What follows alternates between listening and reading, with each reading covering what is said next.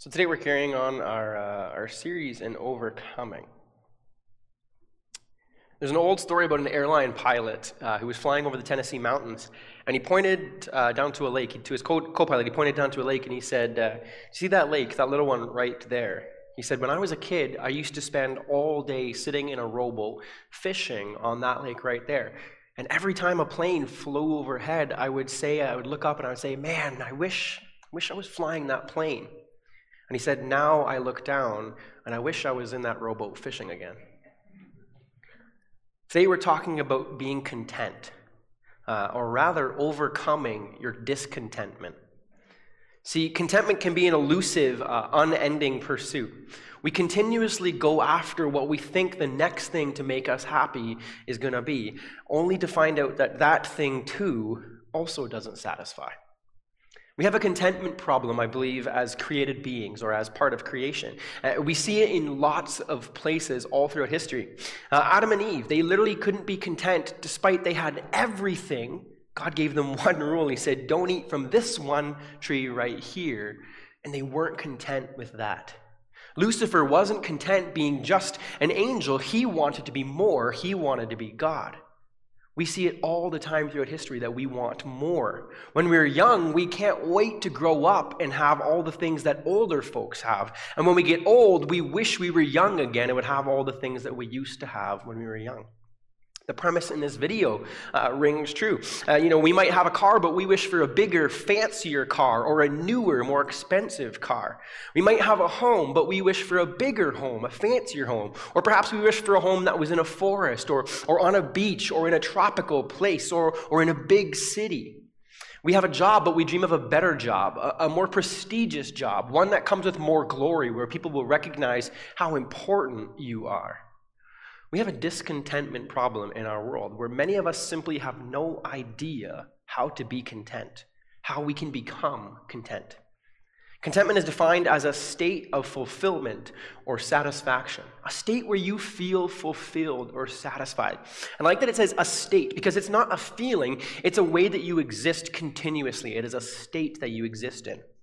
So being discontent then is a lack of satisfaction in your circumstances. One where you're not satisfied with the situation or the state that you find yourself in. So it's a state where you are constantly unhappy or unsatisfied about your circumstances or your situation. And that's a big problem because when we live lives of discontentment, it leads us to doing more foolish things in life because we succumb to this idea that we deserve more. Or we deserve better. We deserve different. And so we'll do almost anything in the pursuit of getting that more. Somehow we feel like we deserve better, and because we're discontent, we will do almost anything to get it. We feel envious, perhaps, about our situation, and so we have this uncontrolled desire to go out and do whatever it takes to get what we feel we truly deserve.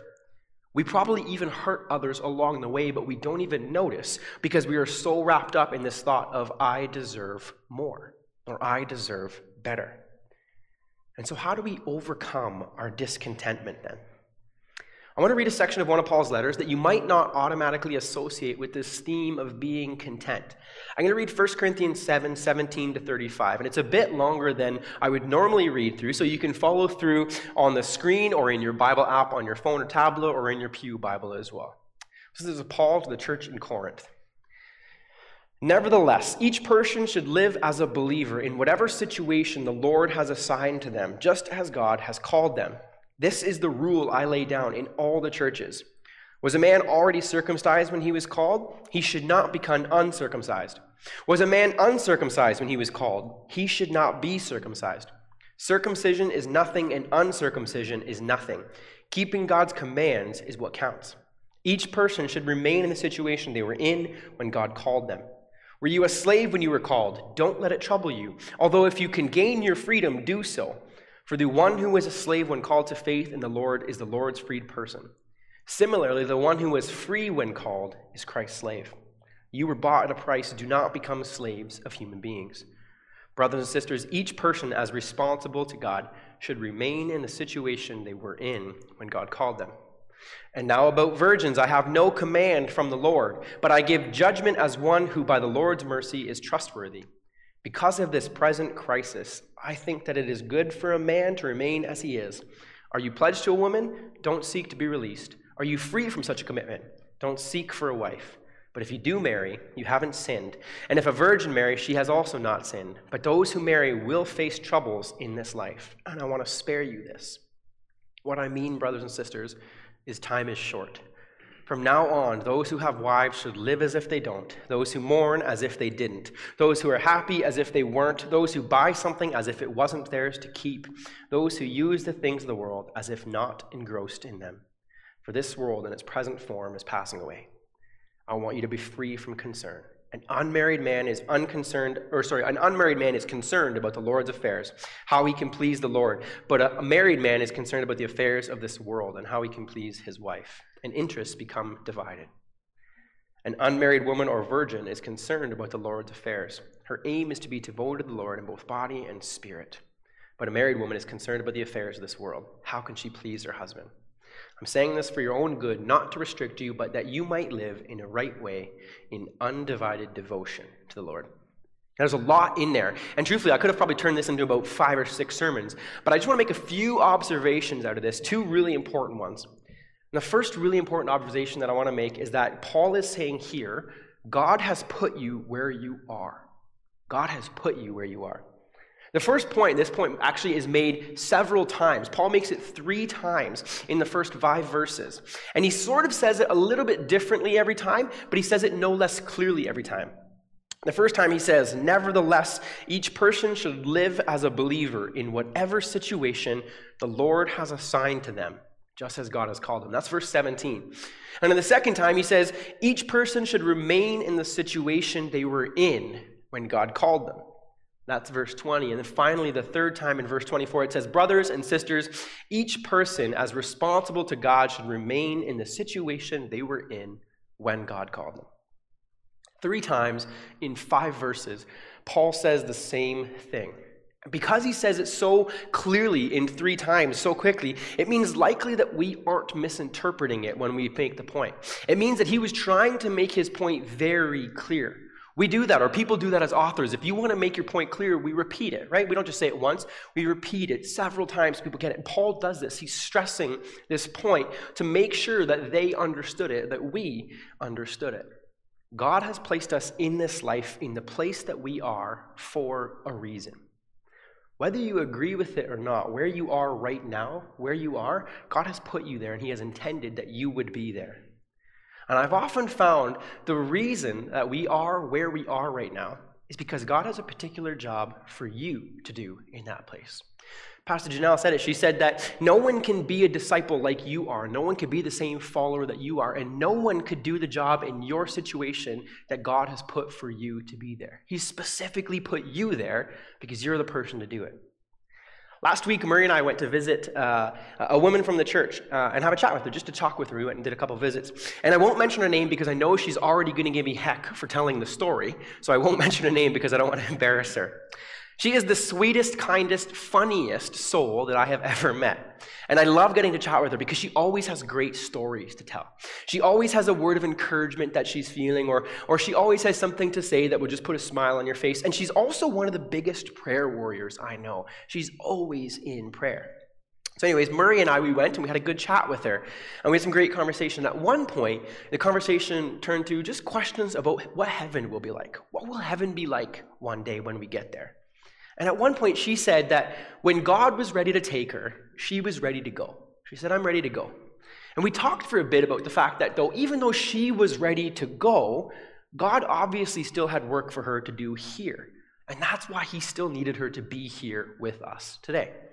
And it's true, because she is one of the most loving, compassionate, evangelism-hearted ladies that I know. She told me how there's one nurse that comes in. She says, I see one nurse regularly. And she says, every time we see each other, we have a good talk about faith and church and Jesus. And she said, and I pray for this nurse every single day. And she said, I really hope that she meets Jesus and gets a relationship with him before I have to go home. And not only that, she organized an entire group of ladies in the retirement home, and they get together every Sunday and they watch our services together. She got them all together, and even when they weren't necessarily supposed to be doing that, she got them all together and they get together and they watch our services together because she knows that watching and participating in church as a part of a fellowship or a group is important. See, she's still out there right now today sharing God's message of love and hope and grace and mercy with everything or everyone that she can. This beautifully kind woman has a heart for God, that she knows that she still has work to do right now in the place that God has put her. And so as long as she's here, she's going to keep doing that work. And I know that God has put her there because she is the right person for that job in that place. And I'm going to go on a limb and say the same thing is true for you. God has put you where you are in life because for some reason there is something uniquely suited for you to do in that situation. You are the right person for that situation. Now, I'm going to get ahead of something here because I know that there is always a criticism when we say God has placed you where you are, there's always a criticism that says, what about the bad things? What about all the garbage in life? What about the terrible things? What if I'm in a really terrible place right now? God put me in this terrible place, and what do we do about that? What do we do with terrible circumstances? Well, I'm no stranger to terrible circumstances in life, and I've gone through and lived through many. And what I've learned is that I don't have answers for why God has put us in those situations sometimes, or why God lets us go through those situations sometimes. But what I have also learned is that even though I don't know why, I know how I got through those situations. And how I got through is only by relying on God. So I know that I might not know why I was in that situation, but I know that the only way I got through was by relying on God to get me through it. And so I don't know why sometimes we end up in bad situations or why God puts us in these situations where we might say, well, I don't love this circumstance, God. But I know that the only way we get through those circumstances is by relying on God to get us through them. See, Paul uses some examples here to make his point about staying where you are and God putting you where you are in life. He uses two I want to look at first, circumcision and slavery. And he uses another when he talks about marriage, but I'll talk about that later. Now, I'm not going to dive into the issues of circumstances or slavery because, truthfully, they each probably deserve their own series of sermons. But I want to make a point here about each one.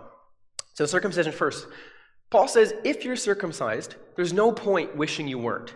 Now, you might say, well, that just makes scientific sense, Luke, because you can't. But actually, in the time of the day that we lived in, there was a medical practice where they would try to uncircumcise if you were circumcised. And so Paul says, don't do that. He's saying there's no point doing that. And Paul says, if you're not circumcised, there's no reason to rush out and do it. He says it's nothing. You don't need to go out and do it.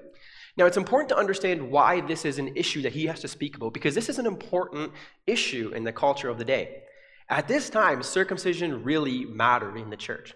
Because the Gentiles, they wouldn't have been circumcised, so they didn't care. They wouldn't have really understood why it was necessary. They really wouldn't have cared. They would have said, well, it's no big deal.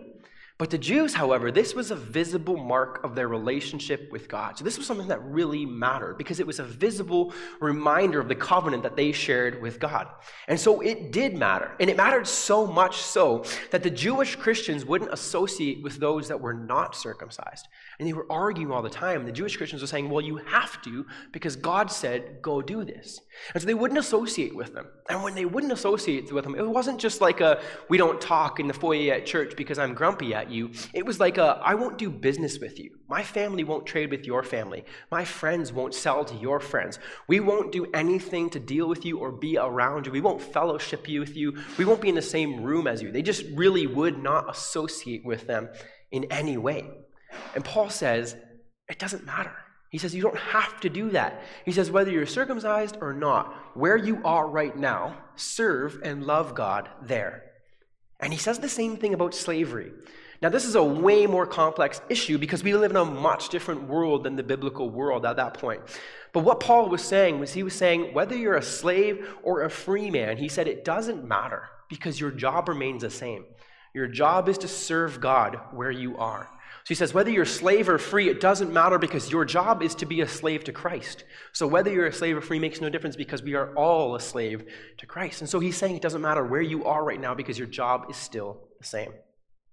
What Paul's saying in this first point is that the issue with you being content has nothing to do with your circumstances. It's whether or not you are choosing to serve God and rely on God for everything where you are. It Donald Whitney said the same thing. He said, we can be content in Christ regardless of our circumstances because in him we have everything we need for now and forever. So the point Paul makes is that where you are in life, you're there because God put you there. So seek God wherever you are. Serve God wherever you are. You can serve God as a doctor, as a lawyer, as a garbage man, as a janitor, as a line cook at Burger King, as a retail store employee, as a florist, wherever you are in life, you can serve God uniquely there that others couldn't. And so wherever you are, serve there. And the second point that I want to make is that change is not always wrong, but it's not always needed. Change is not always wrong, but it's not always needed, and it doesn't always make things better. It doesn't always improve the situation. Change doesn't always make things good. Paul says in verses 25 to 28, he hints that they're going through a crisis. He says at this present time, or in this present crisis, he says. And we might be thinking, well, what crisis? And commentators aren't 100% sure about the crisis. But what they'll say is that at this time, Corinth was dealing with a big crisis of some sort that was affecting the church especially. So the church was being affected by this culture or this crisis that was affecting all parts of culture. And so what Paul says, he goes, we're in the middle of this crisis. He says, right now, in the middle of a crisis is not the time for change. He says, this is not the time for change. And the change he is referring to specifically, he's referring to specifically marriages, raising children or having children, divorcing, changes of relationship in general. He says right now is not the time for change. Basically, Paul is saying, be wise. There is a time for change, and there isn't a time for change. And that's an important note. Because even though change is very important, and I think often we are so resistant to change. As people, we don't always like change. We like what we get comfortable with. And change is not always the right answer, is what Paul says. When I was in Bible college, or I guess recently after I graduated Bible college, I noticed one thing that was true of almost every single first and second year Bible college student. We all thought we had the answer of how to change the church or how to fix the church. We all thought we knew there's one big change. We would all come out and say, like, I know how to fix my church. There's one big change we all have to do. And if we did this one thing, it would solve all the problems in the church. And I didn't understand why I was so wrong until I got older and realized that absolutely some changes in churches are drastically needed and are decades overdue. But not all changes are going to be improvements, and not all changes are going to make things better. See, change is not always bad, but it's not always good, and it's also not always needed. There are certainly times in our lives where we should change, and changes are needed, and we should embrace those things. But as Paul is saying here, he says it's important to be wise about those changes. There's a time for them, there's a time not for them. One place where people often think a change will solve the problem is marriage. Our divorce rates in the West are extremely high. And some people will think it's because divorce is so easy to get these days. That's what they say. Well, they're so high because it's so easy to get divorced, and that's why. And I'm not sure that's the full answer. I think divorce rates are high because it's easier to get a divorce than it is to work on our problems. It's easier to just say, well, I need to change, than it is to say, we need to work on this together. And they think that, well, by changing, we'll just make things better. Everything will solve the problem if I just change my relationship. And I think what that points is that we have a discontentment problem in ourselves, and it comes out in our relationships with others. Someone once said that if you can't be content alone, then you'll never be content in a marriage. And we often think that because we aren't content in our relationship or in our marriage, all we need is a change of relationship, and that will fix all the problems. And we think change is going to solve it, and it doesn't. It might make things better for a little bit. It might fix some temporary problems for a little bit. But if we live lives of discontent with everything, it won't be long until we find ourselves in the same spot again, wondering if we need another change. Now, I'm not saying that there's not a time to get divorced, because there is certainly a time for relationships to end, and there is certainly a time where divorces are necessary and should happen. But what I am saying is that if you are discontent in life, if you are discontent in being alone, then changing your relationship status from married to single to married to single to married is not going to fix the problem, because you're dealing with a surface issue. It's a temporary fix. You need to go to the issue that lies underneath, which is the discontent problem in you. That's where the real issue is. Another way this plays out is when young people often aren't happy in the church or with the church. And I've seen it where young people were guilty of saying things like, if they would just change this one thing, this church would all be better and it would be full and it would be perfect and I would love it. If they would just change this one thing. But I've often seen that even if that one thing changes, we're still not content, or the people are still not content. I had a few friends that we all went to a church together, and they left the church we went to because the music wasn't hip enough, really. Like, it wasn't contemporary enough. They were only playing old songs. They weren't playing any new songs, and they were only playing hymns, not any contemporary stuff. And so they said it wasn't, the worship wasn't good, was the way they said it. So they left to go to the cool church plant down the street. Now, the musical part of this church plant, the worship, it was really good. It was very good musically. I think they had a fog machine. I know they had colored lights. They had a whole nice setup on the stage. It was great. And they raved at first. They said, it's so much better here. Like, Luke, it's so much better. This church is so much healthier. It's so much better here. The worship is so good. But it wasn't very long until they started complaining about something in this church too. Saying if they would just change this one thing, this church would be perfect. And how when that church didn't change that one thing, they uprooted again and they left to go to the next church down the street. So shortly they were at another church and the cycle just repeated again. They were satisfied for a little bit, but after a while there was still just one thing that they needed to change. It's been a few changes now, and now those people don't go anywhere. Because they thought a change would solve all their problems. A change in circumstance, it would solve all their problems. By changing churches, they thought this is going to solve the issue for me. And there are lots of people in churches who do this. They're discontent with one thing and they go to another church and they think this is the one, and they're there for a bit and they find something else that they don't like and they go somewhere else. But each time they find that their satisfaction or this fulfillment, it only lasts a short while, and they find themselves being discontent again. And that has nothing to do with the circumstances. It has to do with the discontentment problem inside us. And see, there is a change, though, that actually does need to be made in that situation. They're not entirely wrong. A change will help that problem. But the change is not a change in circumstance. A change is a change inside of them. That will help the problem. It wasn't the change in where they were going that they needed to pursue, but it was a change inside their hearts. They needed to change their lives from one of discontentment to being a life that is lived content. See, change is sometimes needed, but sometimes change is not needed. Change is sometimes great and what is so good, and sometimes change is not what is good, and sometimes it can be bad. Sometimes change does solve the problems, and sometimes it just perpetuates the cycle and keeps it going. If you find yourself constantly unhappy in a place in life, maybe it's a job, you jump from job to job to job, or relationship to relationship to relationship, or church to church to church, or friend group to friend group to friend group. If you find yourself doing that, I think you will seldomly be happy with that next change because you're only relying on your circumstances for the source of your contentment. And so how do you know then that that's how you're living? Look at your heart. Look inside yourself. Are you constantly critical of all the things around you?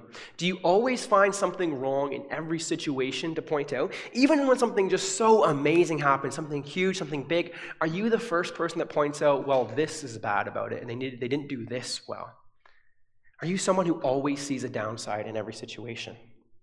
In every place you find yourself, do you always look for one more needed change to make that situation better? And if so, you might have a problem with discontentment that you need to overcome.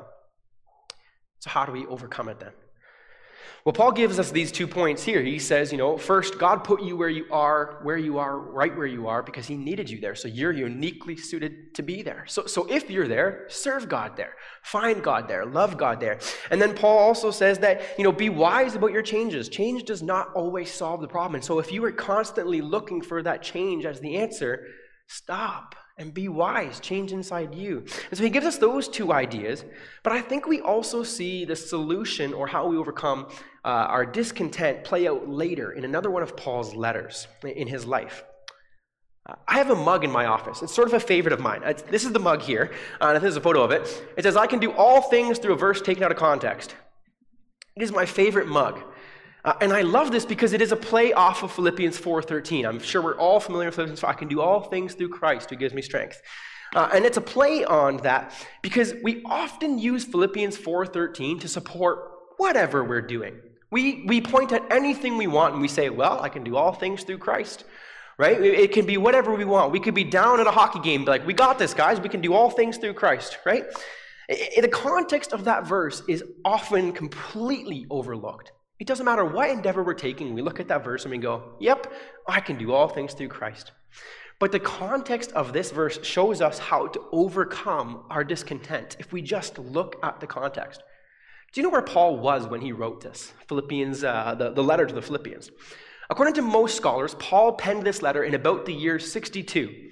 In the year 62, he was in one of two places, in prison in Rome or in prison in Ephesus. There's debate between those two. Either way, Paul wrote this letter while he's sitting in a prison cell.